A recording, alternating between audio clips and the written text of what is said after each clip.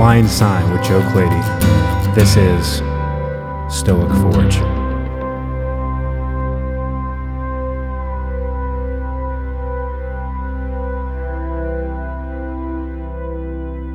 The air was dry and the sun was hot. It seemed like the real Southwest that I hadn't gotten most of the time in New Mexico. It's either rainy and cold and out of the characteristics that I assumed the West would hold. But I was in Arizona now, finally, after a week trudging through New Mexico, putting up with their anti-busking laws. I was finally into Arizona. And just the relief of knowing that I could start that side gig again by just playing on the street and hopefully making something was exciting and potentially prosperous. But I pulled into this Arby's just outside of Flagstaff, and I realized that I had shit my pants, and not like a full diaper shit my pants. It was just enough to where I was like, God damn it, I shit my pants. And I attributed it to, well, one, most likely my diet, my road diet. Two was most likely the events of the night before, with one feather in the bike and the inches, fingertips from having my shirt drag and getting my ass stomped to the ground, left me a little rattled, needless to say, and it got the best of my system. So at this Arby's, tried to clean myself up and change myself so I wasn't basking in my own filth and the sweaty, dank van. Wasn't a proud moment for me. But then I pulled into Flagstaff and felt the rush of something new, a new spot. What's going to happen here? Especially now that I can explore again with my guitar. But then I realized it was the first town that I would get into where I wouldn't have a bike. And that just set me off, and I just got so angry. But that meant I would have to walk, and there could be worse things. So I started to explore downtown Flagstaff, and it immediately reminded me of Hannibal, which seemed like months, years ago, and it had only been 3 weeks, a couple weeks since I had left Renee for the last time. And so I set up shop, guitar case, sign, smile, and hope to get something going. And was approached by this man named Andrew, who was also a busker. He played this beautiful hand-carved recorder. Not quite a flute, not quite a clarinet, but just a recorder. And he made these very, hippie-esque necklaces and bracelets that he sold alongside his street act, and introduced me to the busking culture of Flagstaff in a very crass way, meaning he was very stern about the rules and started to explain to me what the rules were. You don't take people's spots. Someone's spot is their spot. And if you don't see them there for a while, then maybe they've moved on. But you find your own spot and then you set up. And I get that. It's turf. Being outside around the corner of a certain restaurant at a certain time of day may mean some good hits and some good cash flow. And that's not random. You figure that out over time. And I wouldn't dare try and take the spot of someone who's been there for years and struggle to find the spots and just assume it for my own. So he made it clear that doing that could start some serious shit. So I set up around from him, but right before I left him, I just sat and listened to him play, and he would talk in between songs and just tell me more of the street lessons. And these two women walk by, stop for just a glance, and one of them leaves 50 cents. And he barely waited till they were out of earshot to just lay into him, start saying terrible things about, one, the way they looked, but then just being very bitter about how little they gave. And he's like, they didn't have more than 50 cents on them, blah, blah, blah. And I don't know, maybe, I mean, granted, I was not doing this for a living or to support any children or other family members.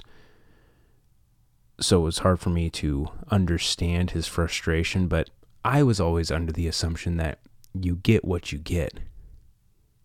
And once he started bitching about that, his handmade recorder quickly lost its charm. And it sounds like shit, dude. That's why you get 50 cents. Lost a lot of respect for him immediately. So that's when I left and found my own spot. And it started slow, but I made a few dollars, which the first sign of any cash just was, again, such a relief after an entire state of virtually nothing. It definitely nothing in the way of busking. Then this raggedy man walked past, sat and listened for a while. No shirt, looks like he had just woken up. Bald top of his head, but then just a halo of dreads around his head. Not well kept rolled dreads, the kind of dreads that are naturally occurring, to where they ran to the small of his back, and in the middle just a matted clump that just looked like a cat was hanging onto his neck. Just not a good look, but he gave me $4. And I, just by looking at him, I was like, are you sure? Which could be construed as offensive. I understand that, but meaning you don't need this. And all he said was, just passing it along.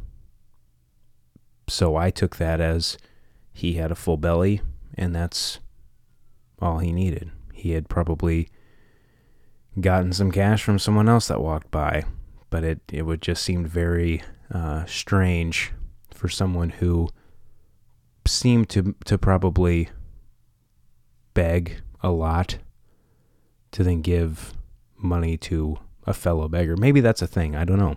I wasn't in the culture long enough to see that happen. But it happened to me that day. And he continued to sit for a little bit longer. He was wearing a lot of old hempy kind of jewelry, if you will. Just tied bracelets and necklaces with little charms and medallions and pieces of trash, some of it looked like.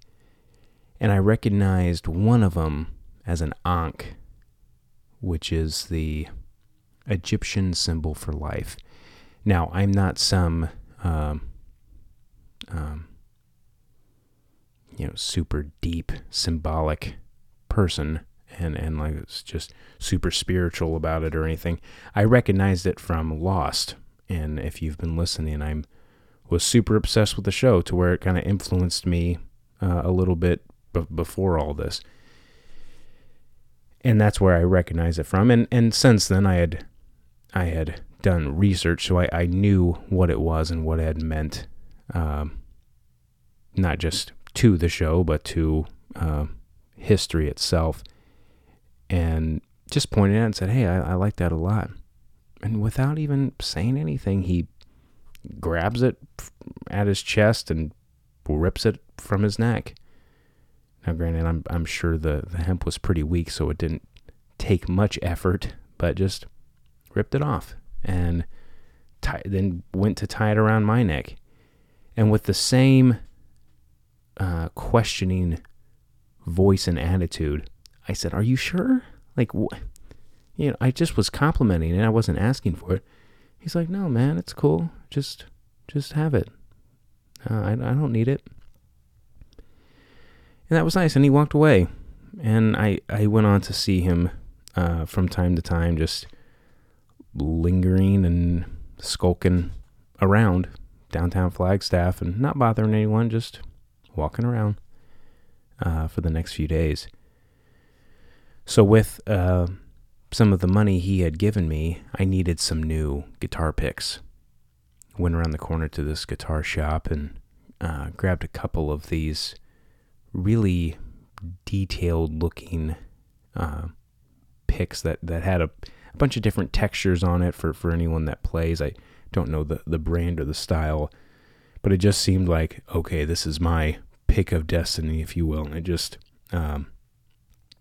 seemed like, I don't know, it's just another thing that just seemed like this is not an ordinary pick. This is something that will play into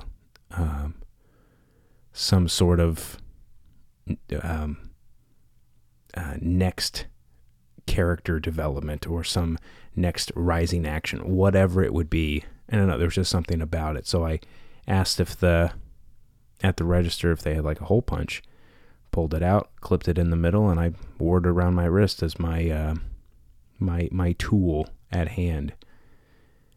I went on to loiter at a Wendy's, not to eat, but just to kill some time until the dinner rush to be downtown at that moment when everyone let out with little cash in their pocket.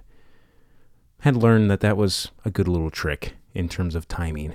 So as I was waiting at this Wendy's, I grabbed some of the art supplies from Renee's big box of treasures and went on to, I'm no artist, but I was able to put together little sheets, just little tokens to give out to anyone who bestowed a bit of cash in my guitar case. So then I went back to the corner that I had earlier in the morning, and who's there? Andrew.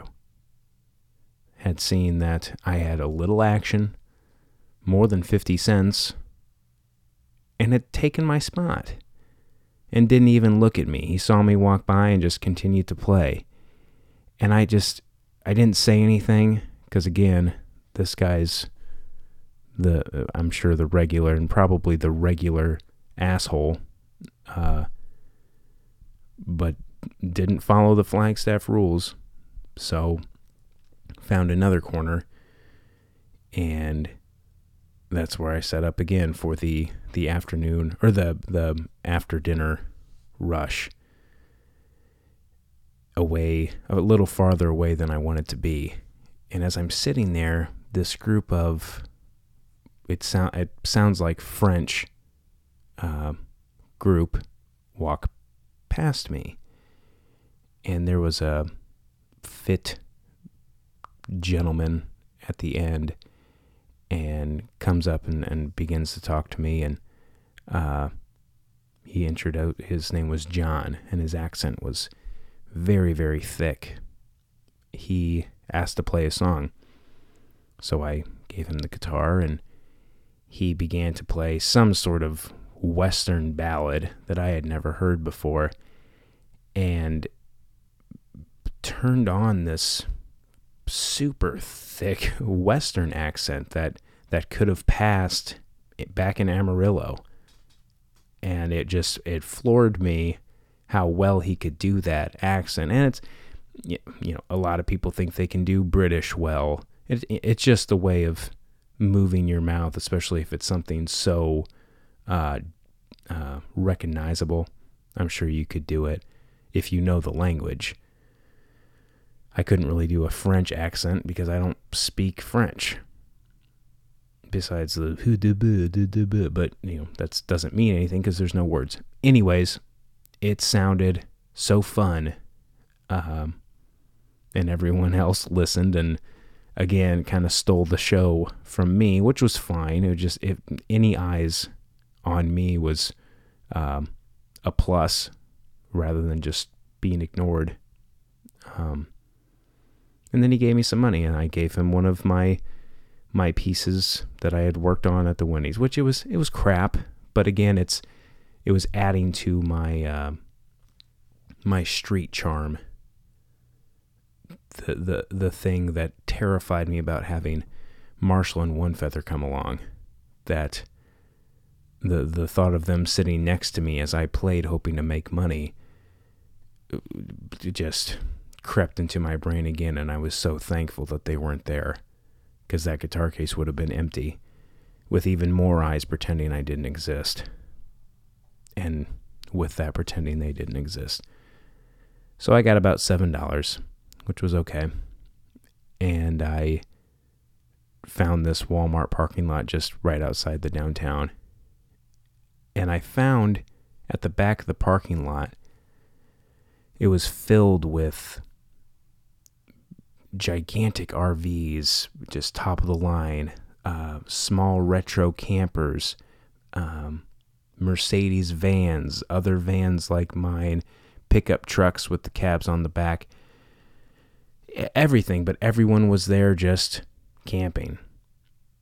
And not, they weren't set up, but they were clearly sleeping there for the night.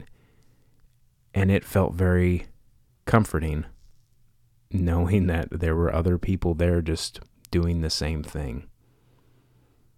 So I went inside to the Walmart just to walk around and feel some familiar comfort. Not of the Walmart itself. I'm not some Walmart wanderer, but just the food and the movies and the TVs and the toys and the whatever, just to see stuff that wasn't the inside of the van or asphalt on a road or a desert, was a familiar comfort. And it was nice. Went into the bathroom, brushed my teeth, cleaned my ass. I had been just chafing terribly all day after, again, no bike. So I'm walking, toting around a pretty large guitar case back and forth from the van to this downtown area, and it was very unforgiving to that area that had been soiled earlier in the day. God, why am I telling you this? It happened. Sorry. The next night, or the next morning, I woke up super late, 11 hours straight of sleep. And again, I don't know if it was just the security of knowing there were several others like me, rich, poor, whatever, still sleeping around me. I don't know what it was, or if it was the anxiety that had lowered itself enough to where I could not have to sleep with one eye open after the incident with One Feather. It was nice. And the only thing that occasionally woke me up was the glass recycling bin that was just 30 feet away, that I'd hear shattering glass throughout the night, but that was fine. So I went in to play again, wearing the same clothes, and made maybe $1, and people wouldn't even look at me. I would smile and wouldn't get a smile back. I would say hello and nothing would be said in return. And that bothered me really, really in a big way. But then I remembered what it looks like. I was the person on the street. So if you're the one walking, you can only give to so many people for so many days to where you just don't care anymore. And if the person's non-threatening, you don't have to look at them. There's no deal that says you have to participate in their struggle, participate in their hustle. There's no requirement for that. And I remember doing the same thing, just seeing the bucket drummers in downtown Indianapolis and just walking past them. And they actually were good. You know, they weren't playing shitty covers with a shitty voice. You know, they were actually performing and doing good work. So that it bothered me, but I understood. And then this man, I was just there after the lunch rush, came up and gave me the leftovers from his chicken wrap. So I, like a animal, ate off just his remains, and I didn't give a fuck. And I was super grateful, and he seemed happy to give it to me. So it was getting ready to rain again, and I needed something to do. I didn't want to go back and sit in the van or even walk around Walmart. So I decided to go see a movie. Now you might be thinking, where the fuck are you going to get money to do that? Well, let's just say I made a withdrawal from the Karma credit. Now, I know I harp about that a lot, and that is a very true theme to this entire thing. But I snuck into a movie, and I've done it before, but out here it was important not to do things like that. But it was a college town, busy day, and the rain blew in. So of course people are going to the movie. So it was not hard. Right before I went in, I called Sarah back from Tulsa, and she answered the phone with a uncertainty that I had even meant to call her, because we hadn't spoken since I had left. With the voice of hello, like just with a very clear question, and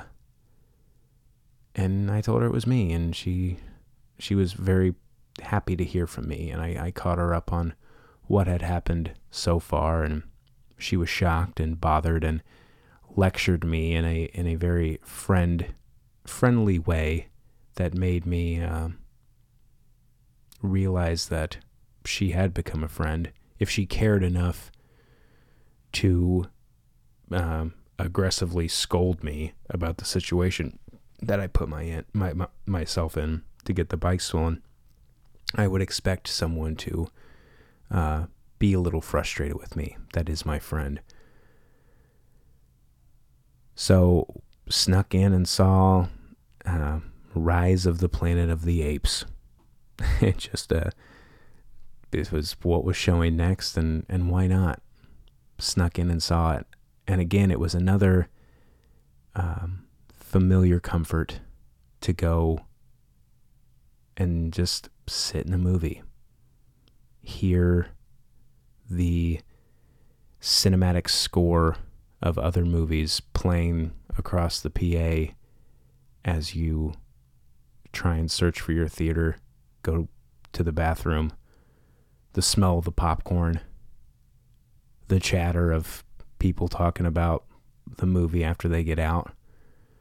It was nice. And again, familiar. And it was nice to be in a dark room and not feel like someone was going to hurt me or try and steal from me. So I left and then called my mom, talked to her for a long time and told her about Sarah and Mendy Lou and what they had told me and taught me. And I could tell she missed me, but she said she was happy and proud that I was learning, not just about myself, but about what it means to meet other people, what it means to be in a difficult situation, socially, economically. And then I talked to my dad. She handed him the phone and went on to tell him the same thing. And he told me in a calm way about my balance. Now, I had my card, my bank card, that had money on it that I had tried to get as much on as I could before I left in the van. And I had been mostly using the cash and using the card as backup when I would need it. But again, this was before smartphones. It was pretty much impossible for me to check my balance and what I was doing, and told me I was $115 in the negative.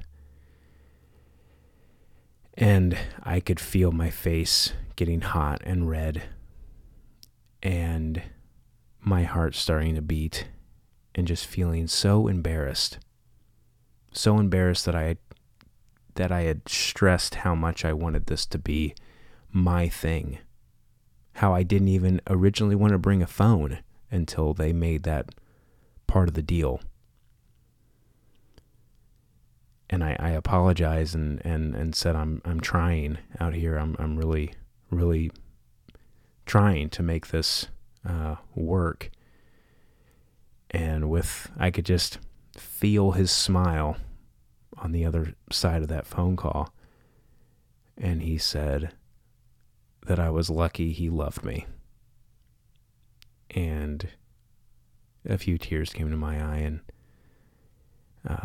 I said thank you, and I loved him too, and he took care of it for me and said he put a little bit extra in there to help me out when I would need it next, which I was clearly going to. So I was a little down after that, knowing that it was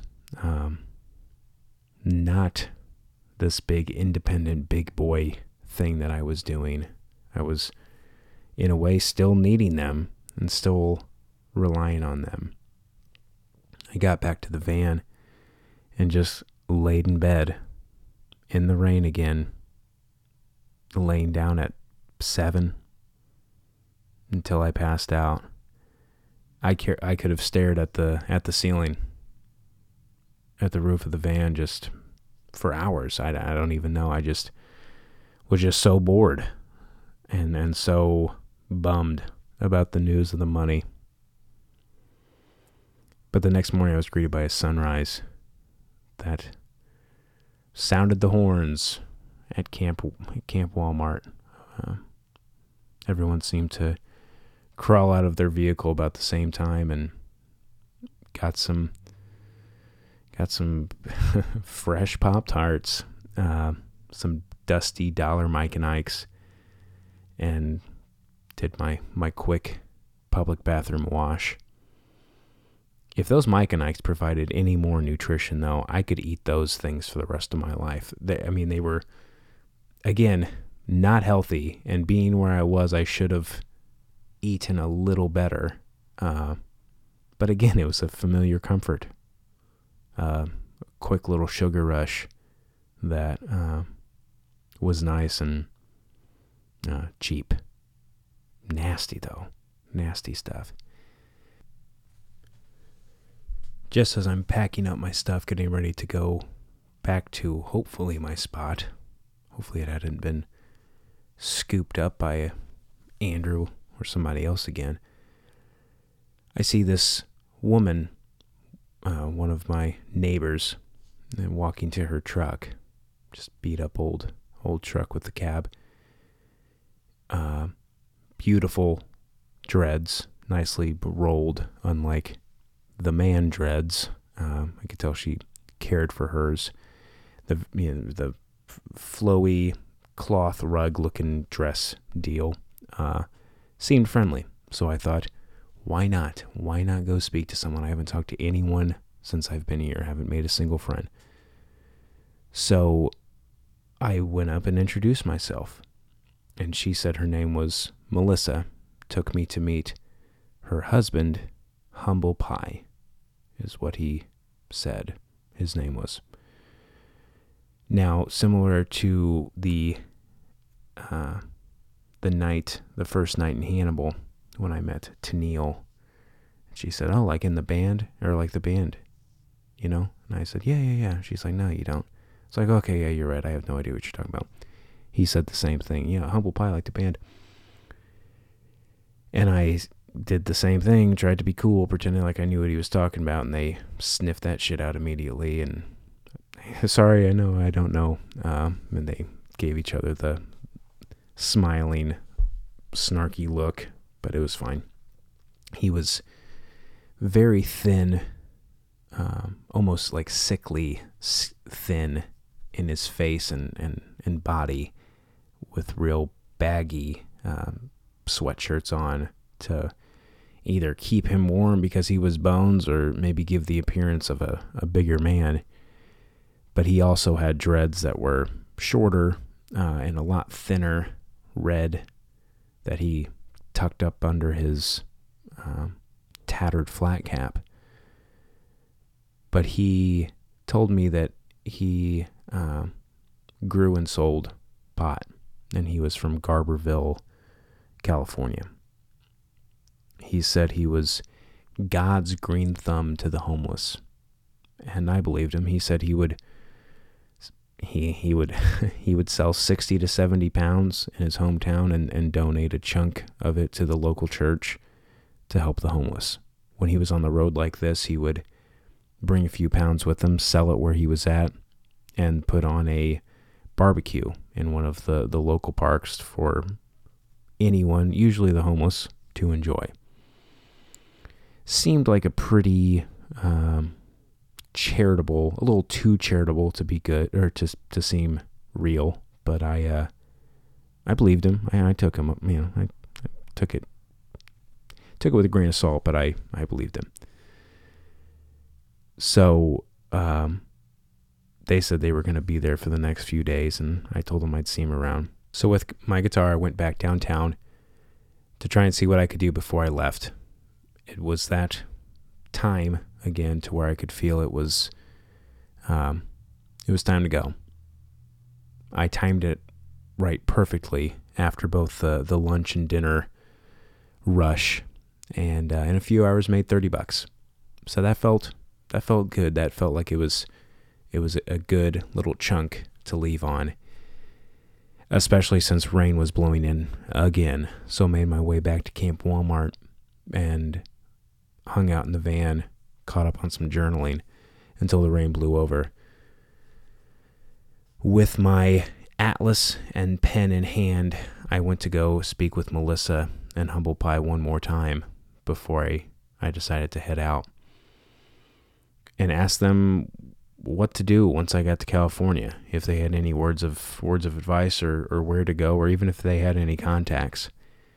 And they explained to me that California is one state, but to the people there, it's two. They said anything San Francisco and up, there's just the northern part of the state is where I needed to be with the resource, or I guess lack of resources, the van. They said the southern part of the state was not the safest spot. And I could tell they were concerned for me if that was where I wanted to go, which I remembered doing the same thing with Nancy back in Hannibal with my atlas, and she had made my endpoint suggestion by going to the Temple of Self-Discovery, the Timothy Leary location in Encinitas. But I didn't tell them that's where I was going, but they, since it was in the south, they seemed to kind of scare it out of me, at least to head that way. But it was still, again, I could do what I want. But he said if I ever needed anything, they could get me out of a jam. They went on to boast of their numerous contacts in both the southern and northern part of California. And they said if I'm heading to San Francisco, that they could maybe get me some work on a fishing boat. They gave me a name and a boat, and they were writing all this down in the margin around the California section, or the California pages. They said there's this man named Emerson who was the captain of this boat, the M&M, that's set on Fisherman's Wharf. So I kept that in mind. They went on to educate me on some of the terms that I hadn't picked up yet. If one was to spange, that would mean they are trying to acquire spare change. So spange being a verb, to spange, I am spanging. Thought that was interesting. So spange, to acquire spare change / panhandle.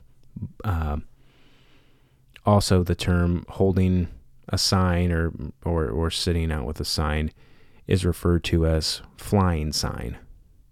So that was another a little bit of street vocabulary to educate me.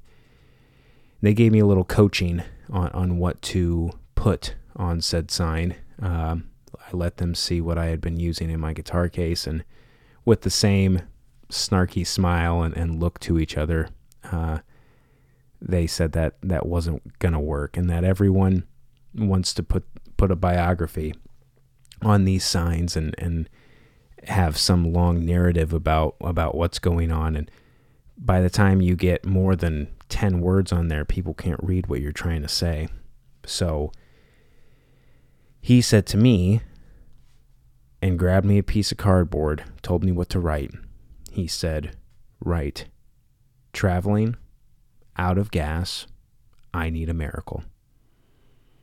It's to the point, plays to the religious angle in a way, and it's true. So you're not playing the false out of job, or the phony veteran. Whatever we've all seen that may be hard to believe at times. You don't have to worry about that. So they told me where to go once I got into the north, and where they were from. They were from Garberville, California, just kind of tucked away between Laytonville and Redding, or Redway, excuse me. And I could find some good people there to probably sell the van or maybe even find a trimming job. Whatever it would be, they made me feel secure in some future work. And then he did something unexpected and a little confusing. He said that they were both religious people, that they believed in God, but they didn't refer to God as God. They called God Yah or Jah, or something to that extent. He looked to the roof of his truck as if though he was staring into the cloudy sky to Jah, and under his breath said he would take a karma beating for this. But he said, whenever I fly sign, let it be done, his words, in an hour and a half, that I will have no less than $120. And of course, I was a bit in shock and even a bit tickled about what he said and the black magic that seemed to spew out of his mouth. I just didn't understand. But he said if he made a deal, that if God listened, then he would answer. And it sounded like more like a deal to the devil to me, but I respected it. And I gave him one of the ashtrays or soap dishes, just the little dish that Dakota had given me in Hannibal the day I left. I had two of them, kept my favorite one, but gave him one. And this wasn't just a little trinket from Renee's box. This was an actual gift, something I cared to have, but wanted to give to them, and explain to them briefly about the trading and the treasures. And again, they looked at each other, but this time with more of a genuine smile. And he quickly pulled out one of his spare glass bowls, pipe, for those who aren't in the world, packed it with some of his own pot, and then with a little bag extra. And that was my trade. Another familiar comfort that I had been without for a while. And he said if I ever needed anything, to call. So I hugged them both and took off. I stopped at the first truck stop just outside of Flagstaff and lit up that bowl, and again just felt that rush of that familiar comfort as I stared into the sky as a giant double rainbow that didn't break from one point of the horizon to the other stretched across the sky after the storm. And I watched it appear and then disappear. And for the first night in a long time since I had been in the Southwest, the sky was clear. And I just couldn't believe the stars. Maybe it helped that I was a little stoned. I don't know. But it was pleasant. So the next morning, I'd realized that by this point, I had started to learn the modern way of living off the land. That I could, a true necessity I could get, whether it's water, to clean, to spange if necessary, even free food. Most places will give food if you are pleasant, well kept, still a little pathetic enough to know that you're not just somebody walking in demanding free food. You have the look to where you might need it, or in my case, the vehicle to where it looks like I might need it. And then it's all about how you ask for it. Again, that bit of street charm that I know wouldn't have gotten me anywhere if one Fethrin Marshall would have come along. Granted, he would have been stealing everything, but again, that was nice to know that I could get what I needed if shit did hit the fan. So I smoked a little bit more of that bowl, and realized it still needed a name. But made my way to Seligman, Arizona. Now, Seligman was the place where the Earth ships were, or at least where I thought they were.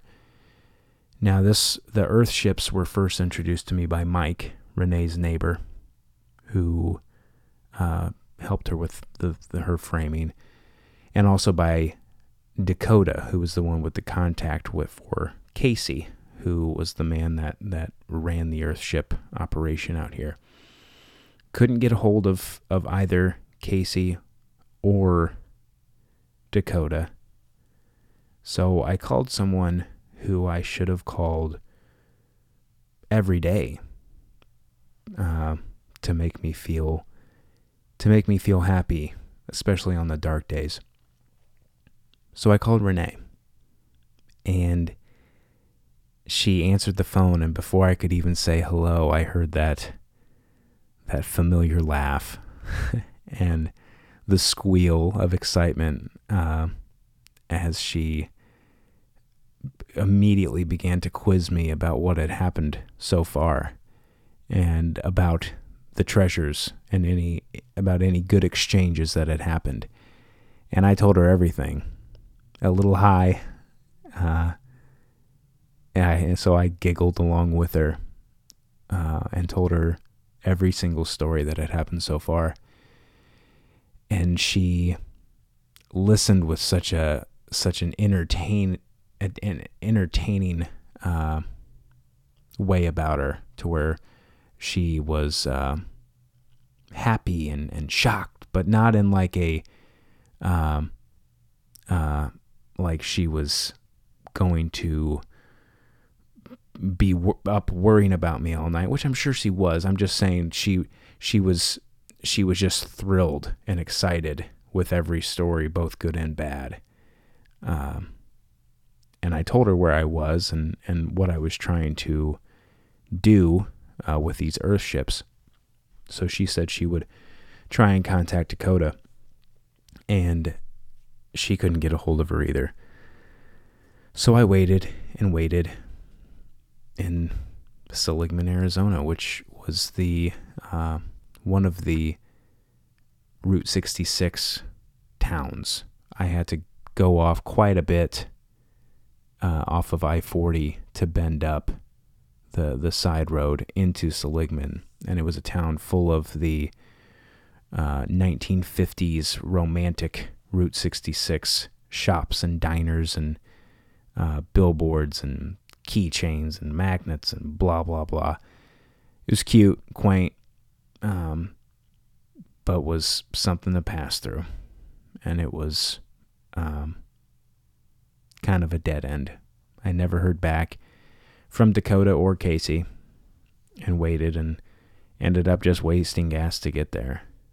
But I took the time to enjoy the desert. I took the time to enjoy the pot. And I started to get a little paranoid as a thought crossed my mind about going up to Northern California and meeting Humble Pie's people, especially if he wasn't there, and being worried that, just something weird would happen and I could get killed or murdered and trapped, raped, whatever. But again, and I caught myself, it's fine. I don't even have to do it. So I guess after the whole one feather thing, it was a little hard to trust people. So past Seligman, got back on I-40, and found my way to Williams, Arizona, the town right before the Grand Canyon, where I can remember taking the train from Williams to the Grand Canyon on that trip when I was younger. And so I called my mom and dad to let them know that I had made it to this town, and we briefly reminisced about the train ride and our time in Williams and the Grand Canyon. And they insisted that I get a hotel room. They could hear how tired I was in my voice, and they knew Williams and remembered it, and even looked up a place for me to stay. It wasn't anywhere nice in terms of the stars, but it was all tucked in the town, just a cute little town. So stayed at a motel in Williams, and it was so familiar. Again, just another comfort to shower and sleep in a bed with sheets and pillows, not just a balled up sweatshirt that I would use as a pillow every night, that I would proceed then to just put on because I was too cold. After hydrating myself and stuffing myself with the stale remaining muffins, just growing gross in the lobby below, I snuggled into bed and numbed myself with television, turned my brain off again, because it had just been burning hot with everything that had happened so far. Every day was something new, from the boredom to the excitement to the questioning to the worry to the homesickness to the fear. And it was nice to not have those things itching at me again. And as I laid there, I thought of the Grand Canyon itself, a few miles away, sitting there waiting for me. And I didn't know it then, but that's where everything would change forever. I'll see you next time.